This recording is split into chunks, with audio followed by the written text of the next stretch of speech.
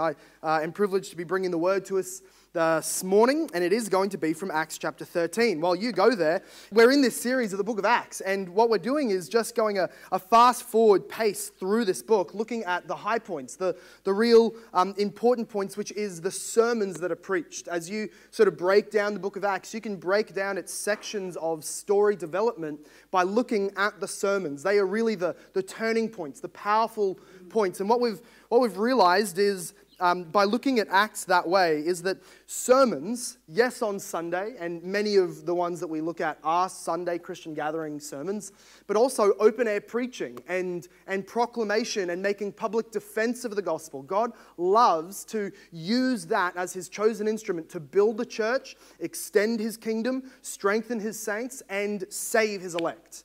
Sermons about Jesus are God's chosen instrument for the growth of his kingdom. And we've been seeing that. And so the last thing we saw was the first full-blooded conversion of not just one, but a whole household of Roman Gentiles, which to us, that makes a lot of sense because we're a big room full of Gentiles. But in the first century, what the book of Acts has shown us is that people, the Jews, as they were forced to scatter because of the persecution, they were going from city to city and they were proclaiming the gospel of Jesus only to Jews. They had not yet understood the distinction from Old Covenant to New Covenant that they could proclaim with freeness and openness to Gentiles who had no law in their favor, who had done no ceremonial cleansing. They were allowed to speak to them without any sort of mediation that the gospel of Jesus, dead and resurrected, is for them, and by faith alone they could receive all of its benefits. They didn't realize that. And so what we see is that last week, God forced the hand of Peter through vision and guarded armed escort, really, to the house of a Gentile named Cornelius, who was a centurion in the army of Rome over in Caesarea. And he saw, as he preached the gospel, he saw the whole household converted and baptized. Well, what happens next in chapter 11 is that Peter goes back to Jerusalem and starts answering his critics, because all of the traditional Jews, even the Christian Jews, started to get on his case about the fact that he was breaking the law. You're not allowed to go into the house of a Gentile. Do you know what that's doing for our witness as Christians? And his answer was simply God's answer. He said, God compelled me. I went, I preached the gospel, they believed, and the Holy Spirit baptized them, just like he did with us on Pentecost. No distinction. And we're going to dig into how they started wrestling with the implications of the ceremonial law for Gentiles next week in Acts chapter 15. But this week, we see things really take their place. After God did that through Peter, we see at the end of Acts 11, skip Acts 12, a lot of that goes bad for the church. But then into Acts 13, things go very, very well for the church. Not because it's smooth, not because it's persecution-free. They're actually going to see their apostles jailed and one of them murdered in Acts chapter 12. Not because things are happy and cruisy and easy, but because what we see from Acts 11 through to 13 and 14, we see the church being on mission. Their priorities are set and they are doing all of the right things, and God blesses it. So we see that after Peter has defended his preaching to Gentiles, then we see people going up all the way north to Syria, to Antioch. And they go there, and some people have the bright idea of preaching to non-Jews. And they do that as they were supposed to. And the Gentiles who hear of this gospel for Jew and non-Jew, they repent and believe like they're supposed to. And then they gather into a church and they establish elders and they become the church of Antioch, like Christians are supposed to be a church and formulate into local bodies. And then Barnabas, who's sent up from Jerusalem to check it all out, he goes and gets Saul and brings Saul over from Tarsus to Antioch because he's the apostle to the Gentiles. So he grabs that apostle, chucks him in the first Gentile church, and he labors there for as a teaching elder, like he was supposed to. That was his commission. And then that Gentile church sends out their best and brightest, Barnabas and Paul, to the mission field, like they were supposed to. Expanding, never just building up one local body so strong, but always sending out to the field that others might hear the gospel and be saved. And then Paul and Barnabas go on their first missionary journey. They go through Cyprus and they see much fruit there, and they go back up into Asia Minor, where they go to the second Antioch in our story. There's Antioch in Syria, and west a little bit over towards, although for you, over above the Mediterranean is Antioch in Pisidia. It was quite a common name because the Caesar had been named Antiochus, so they all named their cities after him. And so they go there and they start preaching, and we have today the first recorded sermon of the Apostle Paul, and it is powerful. And what we see is that this amazing response. So look at verse 42 of Acts chapter 13. We're going to look at the response of what the sermon is first, and then we'll go back and make our way through it. The response was this, verse 42. As they went out after the sermon, Paul and Barnabas, they went out from the synagogue. The people begged that these things might be told to them the next Sabbath. And after the meeting of the synagogue broke up, many Jews and devout converts to Judaism followed Paul and Barnabas, who, as they spoke with them, urged them to continue in the grace of God. The next Sabbath, almost the whole city gathered to hear the word of the Lord. Almost the whole city. And then look at verse 48, and we see another response of what happens. And when the Gentiles heard this, they began rejoicing and glorifying the word of the Lord, and as many as were appointed to eternal life believed. That's Gentiles. And the word of the Lord was spreading throughout the whole region. That really is, there's many phrases like that in the book of Acts. That's the theme of the book of Acts. The preaching and expansion of the word of the Lord on mission as his people carry it through preaching and evangelism. So this is just an amazing time of successful mission between Acts 11 and Acts 13, 14 and onwards. And it's our privilege now to look at the high point as Paul preached this sermon in Acts 13 to the synagogue in Antioch of Pisidia. They land, I just like pointing out how much of a hard man Paul was with Barnabas. As they arrived by boat up to the mainland again, they wanted to go into Antioch, a main city, so that they could preach and go to the main synagogues where the Jews gathered, start preaching Christ from the Old Testament. But they had a 200-kilometer walk ahead of them. So they just walked 200 kilometers to the synagogue, which I know we just chuck it in our Google Maps. We work on minutes. How many minutes would it take to drive? It'd be about 2 hours. It's from here down to Byron Bay plus some if you were to just walk. I know most people who go to Byron Bay walk because they can't afford cars, but the point is that this is an enormous stretch. They jump on foot off of the ship and just start walking because they had a mission and nothing would stop them. I love that about Paul and Barnabas. I love that about their missionary heart. And what would happen is you go into a synagogue and on a Sabbath they would read a part of the Pentateuch, which is the first 5 books of the Old Testament, and then they would read a section of the prophets. And then if in the crowd there was a visiting teacher, visiting rabbi, they would give that man an opportunity to come up and encourage the people from the word of the Lord. They loved guest preachers. And Paul was visiting. And he was recognizably a rabbi. So do you feel a little bit sorry for them? Like Paul just snuck in, looked like an innocent rabbi, and they said, "Brothers, would you like to come and share anything? Do you have a word of encouragement for the people?" Oh, did he? Yes, he took it up, he stood upon their platform, and this is the sermon that he preached. From Acts chapter 13, verse 16, I'll be reading. So, Paul stood up, and motioning with his hands said, "Men of Israel, and you who fear God," that is devout Jews and also Gentile converts in the synagogue. "Men of Israel, and you who fear God, listen. The God of this people Israel chose our fathers and made the people great during their stay in the land of Egypt. And with uplifted arm, he led them out of it. And for about 40 years, he put up with them in the wilderness, and after destroying the 7 nations in the land of Canaan, he gave them their land as an inheritance. All this took about 450 years, and after that he gave them judges until Samuel the prophet. Then they asked for a king, and God gave them Saul, the son of Kish, a man of the tribe of Benjamin, for 40 years. And when he had removed him, he raised up David to be their king, of whom he testified and said, 'I have found in David the son of Jesse a man after my heart, who will do all my will. Of this man's offspring, God has brought to Israel a Savior, Jesus, as he promised. Before his coming, John had proclaimed a baptism of repentance to all the people of Israel.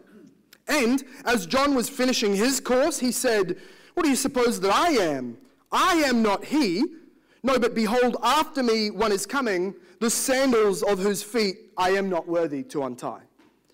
Brothers, sons of the family of Abraham, and those among you who fear God, to us has been sent the message of this salvation. For those who live in Jerusalem and their rulers, because they did not recognize him, nor understand the utterances of the prophets which are read every Sabbath, fulfilled them by condemning him. And though they found in him no guilt worthy of death, they asked Pilate to have him executed. And when they had carried out all that was written of him, they took him down from the tree and laid him in a tomb. But God raised him from the dead, and for many days he appeared to those who had come up with him from Galilee to Jerusalem, who are now his witnesses to the people. And we bring you the good news that what God promised to the fathers, this he has fulfilled to us as their children by raising Jesus, as he'd also written in the second Psalm, and now he starts quoting Old Testament scriptures to make his case. And very likely this may have even been portion of the reading that day. He says in the second Psalm, "You are my son, today I have begotten you." And as for the fact that he raised him from the dead, no more to return to corruption, he's spoken this way, "I will give you the holy and sure blessings of David." Therefore, he also says in another psalm, "You will not let your Holy One see corruption." For David, after he had served the purpose of God in his own generation, fell asleep and was laid with his fathers and saw corruption. But he whom God raised up did not see corruption. Let it be known, therefore, to you, brothers, that through this man forgiveness of sins is proclaimed to you. And by him, everyone who believes is freed from everything from which you could not be freed by the law of Moses. Beware, therefore, lest what is said in the prophets should come about. Look, you scoffers, be astounded and perish, for I am doing a work in your days, a work that if you heard it, you would not believe, even if someone tells it to you. May God bless the reading of Paul's amazing first recorded sermon. What we see here, we're going to take three parts. We're going to really see the main theme as Paul unravels Israel's history. That's what he starts out doing. That's what we've seen Peter do before and Stephen do before. They sort of get on the Jews' good side and really affirm to them, I'm not preaching a foreign God. I'm an Israelite preaching to you the word of the God of Israel. Let me just recount our history. And out of the history, they pluck lessons which they apply to the fact that we killed Jesus and you must repent and believe in him. And what he's going to pull out, the themes of today's history lesson for Israel, is that God is in the habit of graciously choosing to save some, and when that salvation is opposed by others, he rejects them. God saves his chosen people and rejects the opponents. That's the theme we're going to see as Paul recaps Israel's history. And he gives the examples through these different time portions. Pardon me. We see, first of all, in verse 17, he points out this theme with the Jews and Egypt. God's chosen people, the Jews, being saved, Egypt being rejected for opposing it. Verse 17, he says, "The God of this people, Israel, chose our fathers, sovereign, grace, loving, blessing, saving, and made the people great during their stay in the land of Egypt." Again, blessing, loving, gracious. "And with uplifted arm, he led them out of it." That is, that he rejected and opposed the enemies of Egypt because they tried to enslave God's people. When a superpower on earth enslaved God's people who he had graciously chosen, God offered mercy.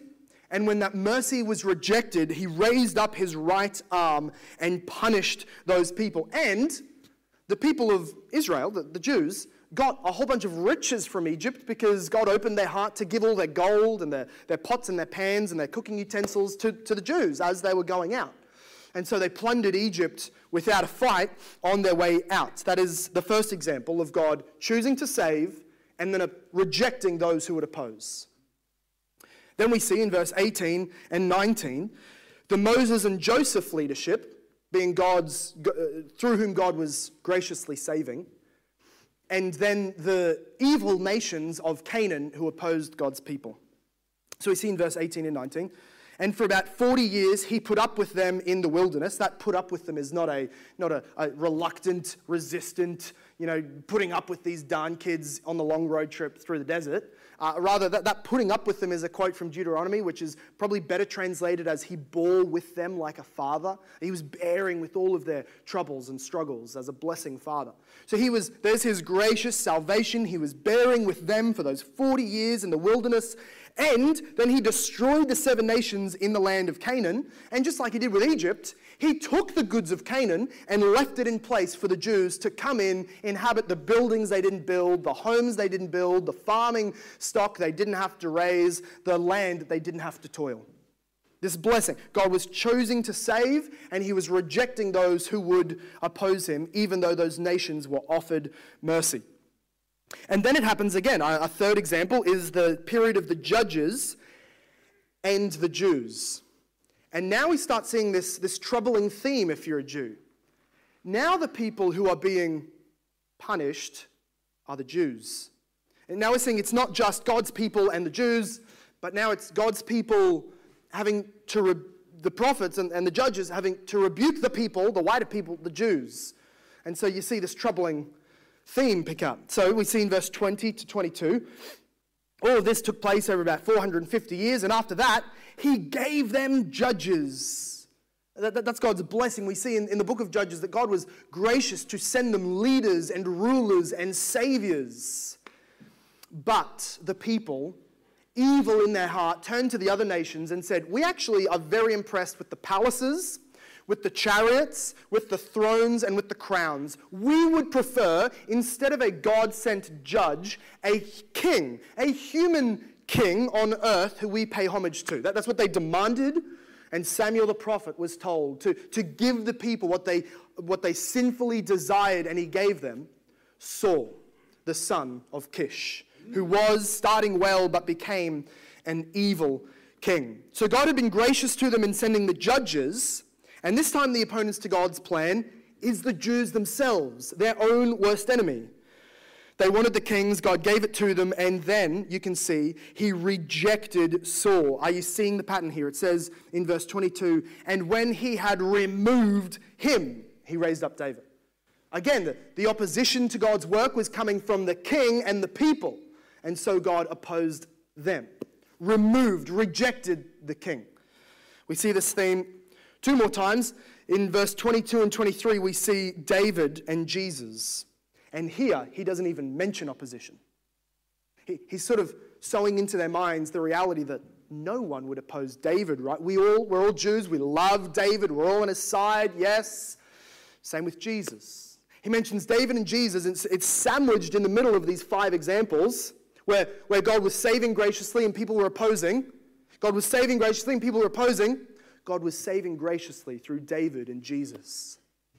And then 2 more examples about how God was saving and the people were opposing. So here he says in verse 22 and 23 how he raised up David and he made these promises and said, and David is a man after my heart. And then Paul says, and this man's offspring is Jesus, who is the Savior that he promised. And then he just keeps on going because if he stops there, the people will get very angry in the synagogue. You're not supposed to talk about Jesus like that. And then lastly, he says, and then there was John the Baptist and the Jews. Verse 24 and 25. Before the coming of the Christ, John had proclaimed a baptism of repentance to all the people of Israel. And then he goes and quotes John. And now you hear that as a Jew, as a first century good, law-abiding, devout Jew in synagogue on early Sabbath morning, you don't tell us that we needed repentance.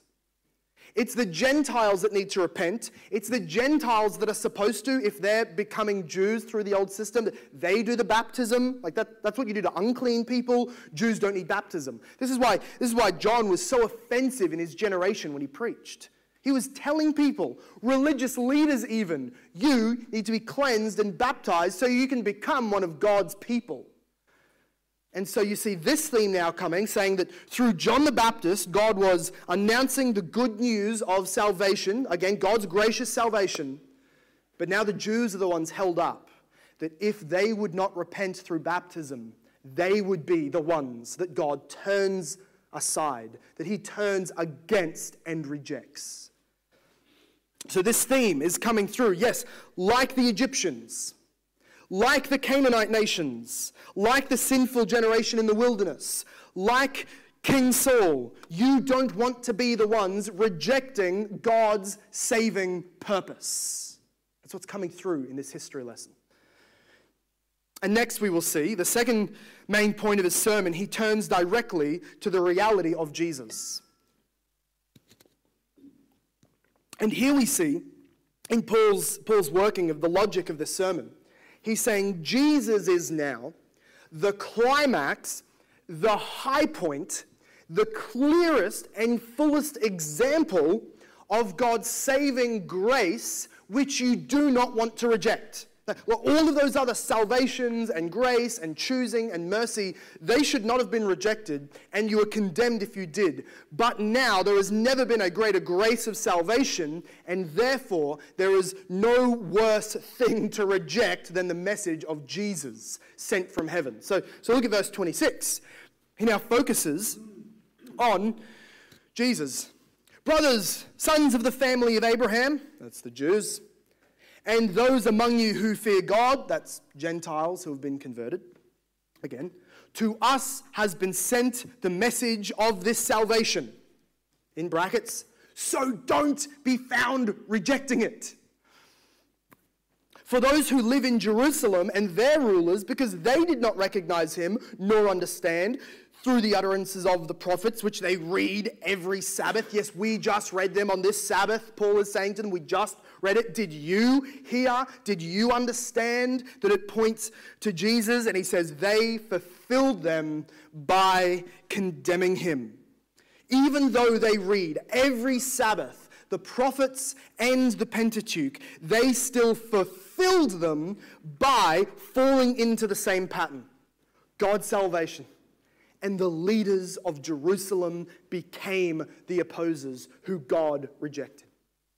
By condemning him through Pilate, by making false accusations, by giving him over, by buying him for 30 pieces from Judas, from piercing him in the side, from doing all that they did, they fulfilled the prophecies of Scripture against themselves, and they killed Jesus. Every book, every chapter, every prophecy that they studied every day for hours was pointing to this Jesus, and they missed him and fulfilled those same stories, prophecies, chapters, and books by their condemning. Hence, you can see the guilt of this generation. You get a sense of the guilt of these people. If it was bad enough to see God destroy Egypt and lead you and your brothers out into the wilderness through this mighty outstretched arm and miracle after miracle after miracle and this amazing light show on a mountain and a booming voice, if it was condemning to see all of that and then turn away from God in your heart and want to worship the gods of the nations, how much worse is it if you see God himself in the flesh? You have God himself minister miracles all around the land of Judea through his miracles. You reject him. You are in a far worse place. However, in verse 30, we see the great undoing, or the great rolling on of salvation purposes in verse 30. Look at verse 30 as God is the Savior who sent Jesus to die, and he is the one who resurrected him. Verse 30, but God raised him from the dead. That's the proclamation of Paul. This is the continuing theme. God chose to save I know I'm being repetitive. I want us to see the themes here so the sermon makes sense that Paul preached. God chose to save and rejected those who opposed. And they opposed God by killing and refusing Jesus. So they earned God's rejection. But these are all very big claims.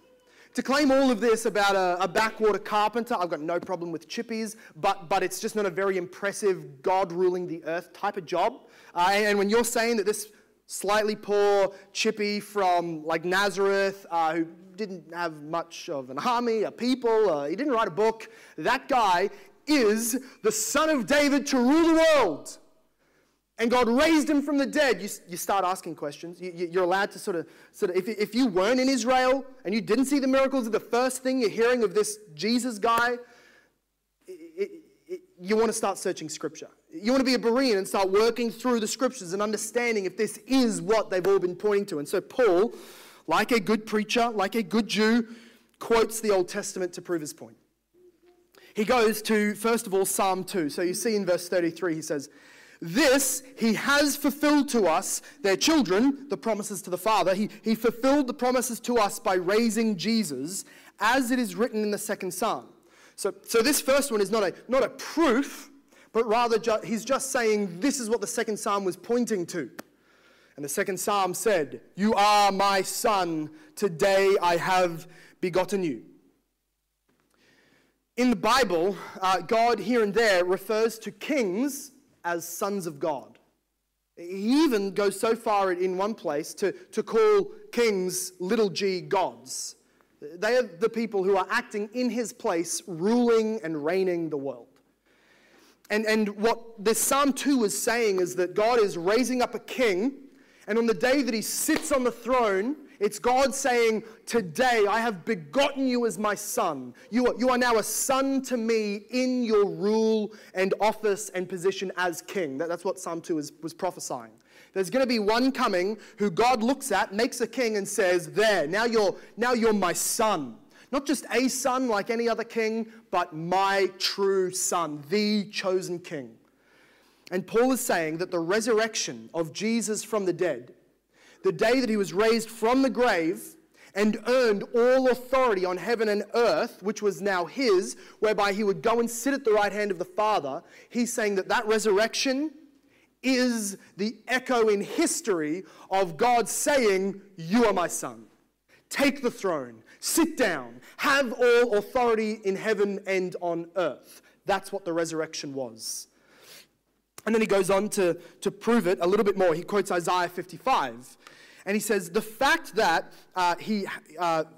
to prove the fact that he was raised from the dead, no more to go back to corruption. So now he's connecting the dots and saying, now, I said that the resurrection is the day of his enthronement. Let me connect these dots. I'm saying this, Paul says, because God said to the king that he would have all of the promises of David. And if you know your Jewish promises, the promises of David was an everlasting, eternal king sitting on a throne over a kingdom that would never die. So if you're the one who gets the promises of David, you have to live forever. You cannot die. And if you do, your body can't rot. God has to bring you back. So Paul connects those dots by quoting Isaiah and says, I will give you the holy, sure blessings of David. Right? And again, that means an everlasting kingdom where you won't die, O king. So he must be this everlasting, undying king. And then again, he says in verse 35, developing his argument, therefore he also says in another psalm, Psalm 16, verse 10, you will not let your Holy One see corruption. And he connects all of these dots in verse 36. He says, so David, after he had served the purpose of God in his own generation, fell asleep and was buried. And his body saw corruption. He died. So the one receiving the promises of David couldn't have been David. The king on the throne, who is the son, could not have been David. The one who will not see corruption and therefore be the Holy One cannot be David. It has to be somebody like David, after David, receiving the promises of David, but not David. And that man will be known to us as somebody who comes, fulfills Scripture, and resurrects from the dead. The one God resurrects from the dead is going to be king of the world. That's the rule. And Jesus of Nazareth, the teacher, the crucified one is the resurrected one, therefore is the King to whom sinners must repent and believe. That's the flow of his sermon. Only Jesus has been raised in such a manner, and so only Jesus is worthy of the praise and faith and your repentance. That is the essence of Paul's sermon. But on theme and right on message, he makes a demand for the reception of God's grace and not to be found as those who are opposing God's grace. Don't be like the Egyptians, the generation in the wilderness, the Canaanites, Saul of Kish. Don't be like them. Don't be like the ones who killed Jesus, but receive it. So look now at verse 38. He says, "Let it be known to you, therefore, brothers." You have to get ready for this line. Take a breath. Get ready for this line. "Let it be known to you, therefore, brothers, that through this man forgiveness of sins is proclaimed to you. And for everyone who believes in him, they are freed from everything from which you could not be freed by the law of Moses." The plea, the heart, the imploration, the exhortation in Paul's heart saying, do not let this pass. How many animals have you carried to Jerusalem? How many coins, how much money have you spent buying animals at Jerusalem to kill, to try and be freed from your sin? How many baptisms, sprinklings, blood sprinklings, offerings, sacrifices, ceremonial washings have you gone through to try and be forgiven of your sins? How many strivings have you made? Laws have you sought to obey? Scripture you've tried to memorize? People you've tried to bring along with you into this perfect covenant of God, and you labor, and no one has ever been made free of sin and condemnation through the law, because we are all bound to it in guilt and will always be condemned by it. The further the Jews went into this tunnel, into this cavern of God's majestic law, the further they went in, the more they were sealed in their doom, because they could not obey it and be freed from it. Jesus, though, Jesus, free from sin, perfectly fulfilling the law, coming into this great cavern, saving all of those who had been condemned under its just and legal condemnation for our sin. Jesus, untouched by his own sin, engulfed our sin into himself by imputation, and God treated him as in our place. The word freed here is translated, it's more interpreted. It's not a free and perfect translation. The real word in the Greek behind this, and it's fine to translate it free as long as we know the word behind it, is justified. In Jesus, we are justified, that is, made right according to the law, by things from which you could never be made right according to the law, by doing the law. Jesus came, fulfilled the law by doing two things. First of all, the law was against you because it demanded your perfection, and without perfection, you would be condemned. And secondly, even if you bring perfection, you become perfect somehow, you still have your past payments to pay for, your past sins, your past debts. So the law both demands perfection and demands payment. And Jesus satisfies both, therefore he frees us from both. He comes and is perfect in our place, satisfying the law, justifying us from that demand. He comes paying our punishment of sin, of death and suffering under God's wrath, therefore justifying us from that law command. And now the way out is free. The way out is clear. The way out is glorious. Because it didn't hit quite hard when we heard it. We're used to it. We're used to John 3:16 and all those other passages. You hear all of this amazing covenantal promises of blessing and forgiveness. As a Jew, especially in the first legalistic century, you're still expecting, okay, but what do we do to get the blessings? I'm so glad Jesus did that. I'm so glad Jesus did things. I'm so glad God gave grace. But what do we do to get it. What's the new list of 10 commands? Where's the new temple? I'll go there, I'll do it. If I need to do something, I'll do it. But nestled in this promise is the only condition that God commands. The only thing that he makes for people to bring. Look at verse 39. And by him, everyone who believes is justified from everything. The one who believes.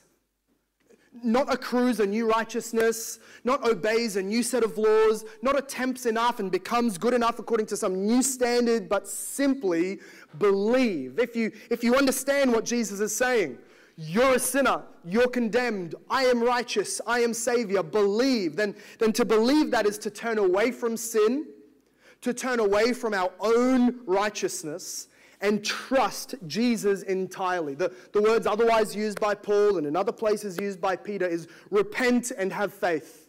Or we can summarize it all as believe. Believe. How simple a command is that. And yet even doing that, we require the Holy Spirit to give to us the heart to believe. And he does. He does exactly that day when he poured out his great salvation. But Paul's not finished his sermon. Paul has just outlined the amazing grace that is on offer in Jesus.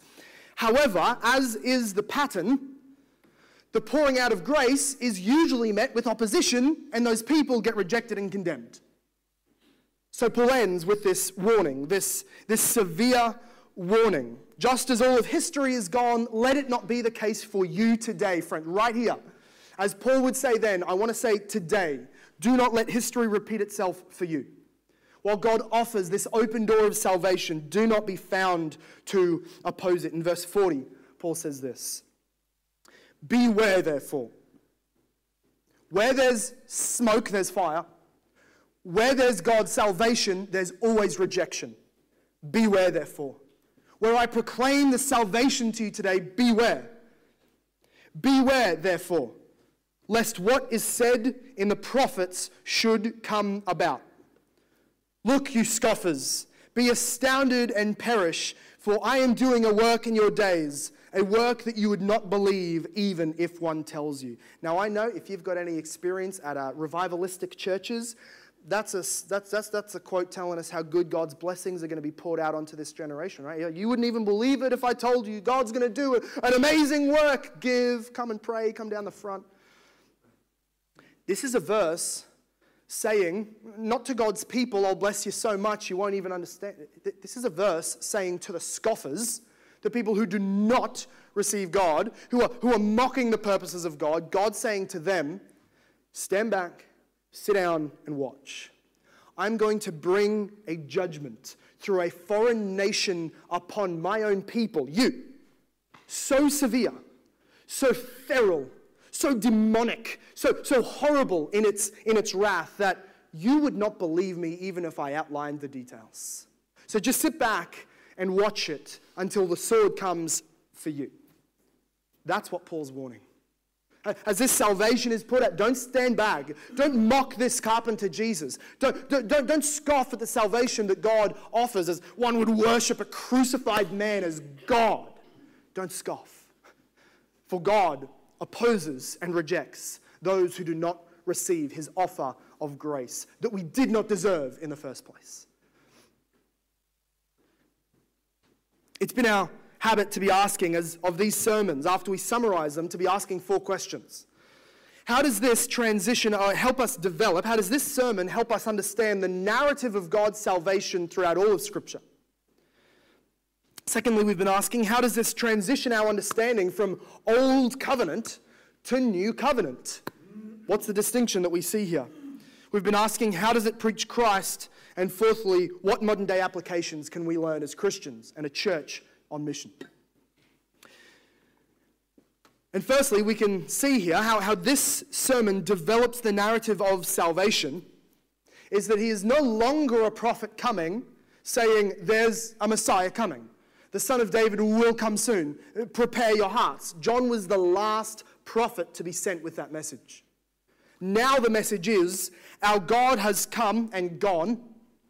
And all the promises to our fathers have been fulfilled now. And he's swung open the door of the free offer of salvation to Jews and to Gentiles. And so now the call is, don't be found on the station when the train is leaving.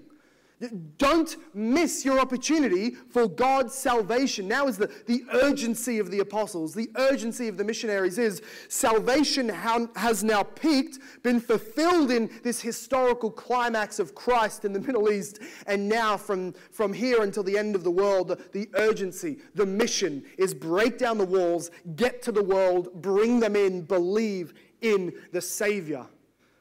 And the unique call for the Jews was, you especially do not oppose your own Messiah. Secondly, we can see how does this transition us, this understanding of this sermon, how does this transition us from the old covenant that God made with Abraham and through Moses? How does this transition us to the new covenant that he has made through grace in Christ? Well, the covenant of works, or the covenant of law, the old covenant, we can call that the covenant of law. The covenant of law, its basic premise was, you obey, you get life. I mean, you read through Deuteronomy, you see that. You do well, you get well. You do the right things, you get blessings. You do the bad things. You sin, you break God's law. You offend his holiness, you get punishment. Often death, pretty harsh punishments, but nothing in relation to what we really deserve, but that's the premise. Old covenant, covenant of law, obey or die. New covenant, covenant of grace, it is called, is no longer do or die, but believe and be saved. Fundamentally different premises, fundamentally different conditions, fundamentally different covenants. Believe and be saved without any doing. For Jesus has come and fulfilled the law and done all the doing we need. Therefore, for you is only left to obey. For you is only left to believe.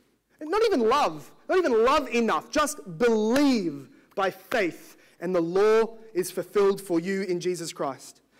We see that the old covenant said do, the new covenant says believe. The old covenant says, keep yourself clean and righteous. The new covenant said, Jesus kept himself clean and righteous and makes us clean and righteous, so believe. The old covenant was so powerless that, as we heard today in the London Baptist Confession, it could only condemn the people in it. But the new covenant is so powerful, it saved people before it was even established. The new covenant was so powerful, it saved the people who had faith before the new covenant was even established through Jesus Christ. The promises that were echoing that would be fulfilled in the covenant were able along the way. The echoes, a glimmer of this covenant was able to save you in the Old Testament. That even if you lived in the Old Covenant, you could be saved by the new covenant that wasn't even here yet. That is how powerful, how trans-temporal, all over time, no time, space, materialistic binding on this covenant. God could save all and any whenever he wanted through it because it was so powerful. Yes, even the Old Testament saints were saved by faith alone. The new covenant in Jesus Christ is so powerful, it reached back and justified all who had faith. And thence we see from this sermon the great distinction between old and new covenant, both instituted by God. But one was leading to the other, wherein was full salvation. Then we can ask, how does this sermon of Paul preach Christ? And of course, he was all through it, but what particular points did Paul make? I want to say that he was the climax, or he was the fulfillment, he was the fulfiller of three things. First of all, Jesus is the climax of all human history. It's impossible to be on the wrong side of history if you are on the side of Christ. He is the beginning who spoke it. He is the overarching purpose. He is the foundation, and he is the last final point that it is all leading to, the telos, as the Greeks would say. He is the Alpha, the beginning, and the Omega, the coming one in the end. Jesus is the climax of all of history. It is all heading to him and all centered on him. Our high point was the crucifixion and resurrection.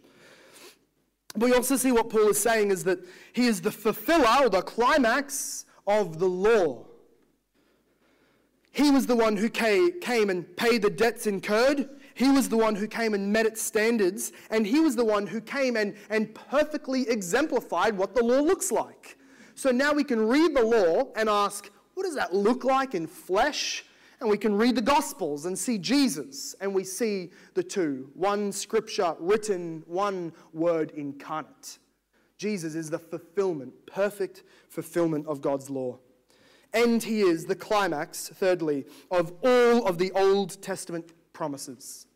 Every promise made to any patriarch or any of the prophets or any of the people of God, they are all ultimately climaxing and coalescing in Jesus. He is the diamond that if you put the light to it, it fragments out into all of the different covenants and promises and blessings made under the old covenant. They're all found in him. Therefore, to receive Jesus is to receive every good promise of blessing that God has ever spoken to humanity.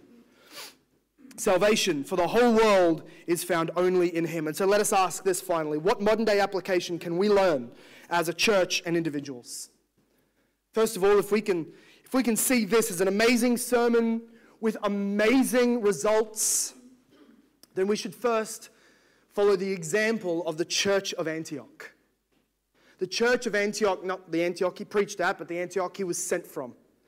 That we would seek and desire and pray to be a church who is willing to give our best resources, our money, our prayers, and our best and brightest preachers and evangelists to others, to the unreached people, to the mission field where our brothers and sisters, lost still in their sin, perish.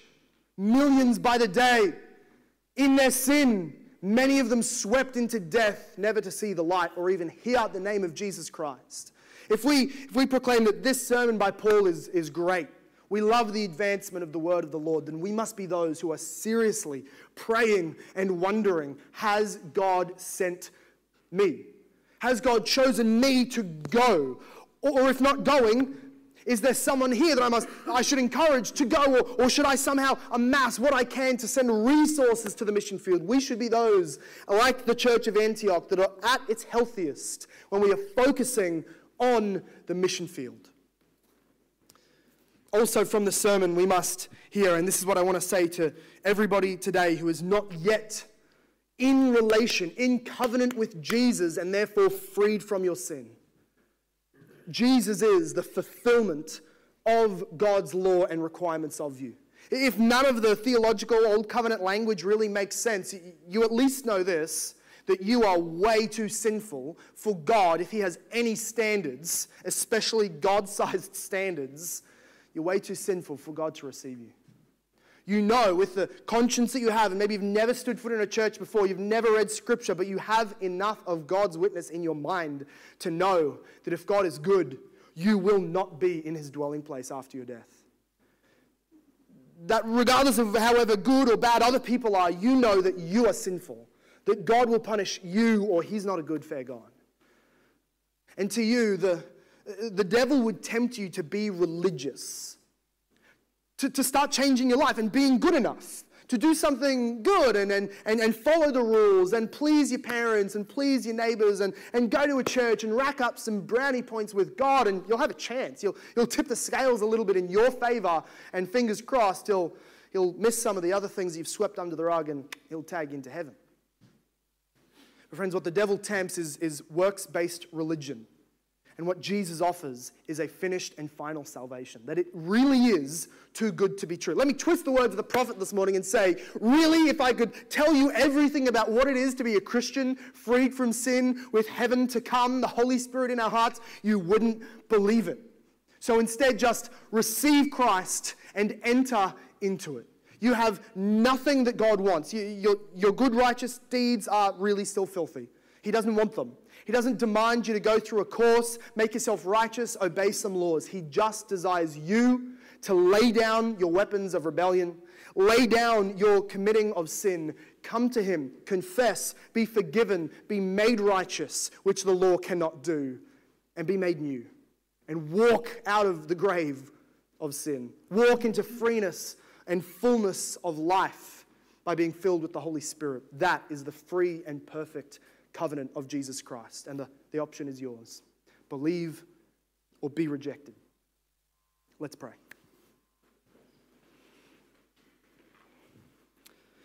Father God, as we read what Paul has said, and it is true that we must confess that we did not ever even deserve the gospel message to be proclaimed to us. We never deserved a second chance as human.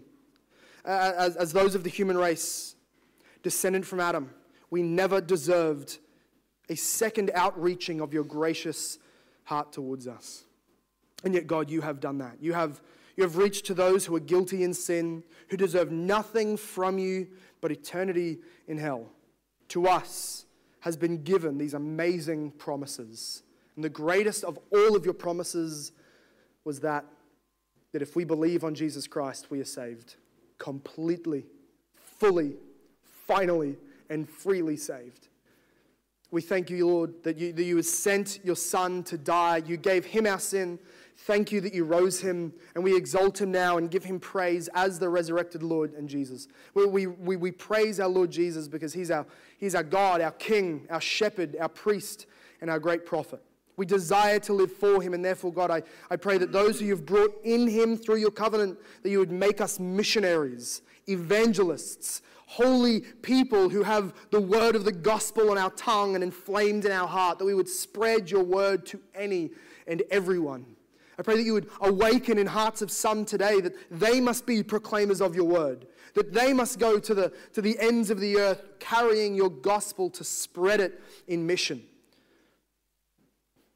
Lord, I pray also that those who do not yet believe, who are still in their sins, who are still guilty, who still know that the law condemns them, who still know that hell awaits them, I pray, Lord Jesus, that you would send your Spirit to give them a new heart, because no one is too sinful, lost, broken, or filthy or rebellious that you cannot fully forgive them and bring them to salvation in your name. We pray this, we trust this, and we thank you for this glorious gospel. And everybody said, Amen. Amen. This sermon was preached at Hope Reformed Baptist Church in Logan, Australia. For more information about our church, visit our website at hoperb.church. If you have been blessed, please leave us a review wherever you listen. We pray this message has been used by God to grow and encourage you in your Christian walk. Thank you for listening. Soli Deo Gloria.